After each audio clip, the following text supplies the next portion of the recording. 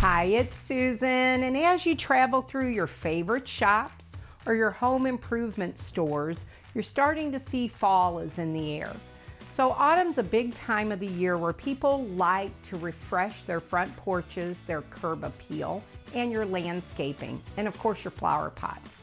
So this is the time to really add that pizzazz to get that great curb appeal that makes you love your house, and if your house is up for sale, the buyer to feel that fresh, new look.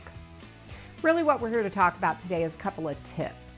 And the tips are going to be, if you are a seller or a person considering selling your home in the fall and winter, this is the time to reach out to us to set you up for a photo shoot.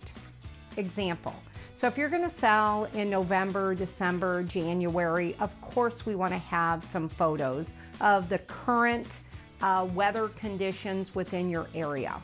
But we also want to supplement through with some of the beautiful fall photos that really makes a house feel welcoming. So green grass, green trees, good bushes, everything in order for a buyer to really see what the house looks like mostly during the year. I always tell people when they buy a house in the winter and the spring rolls around and they see all the beautiful flowers and perennials that come up, you buy a whole different home. It's time for us to educate that buyer in advance of what your house has to offer.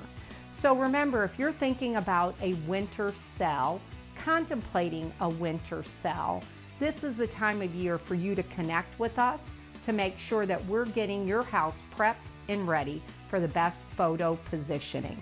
If you have any questions, feel free to reach out to us. We're going to share a little bit about some fall ideas. I'm in one of my favorite shops, of course, Blooming Daisy Marketplace here in Cottleville, but we're going to show you a little bit about some tips for good curb appeal. Thanks.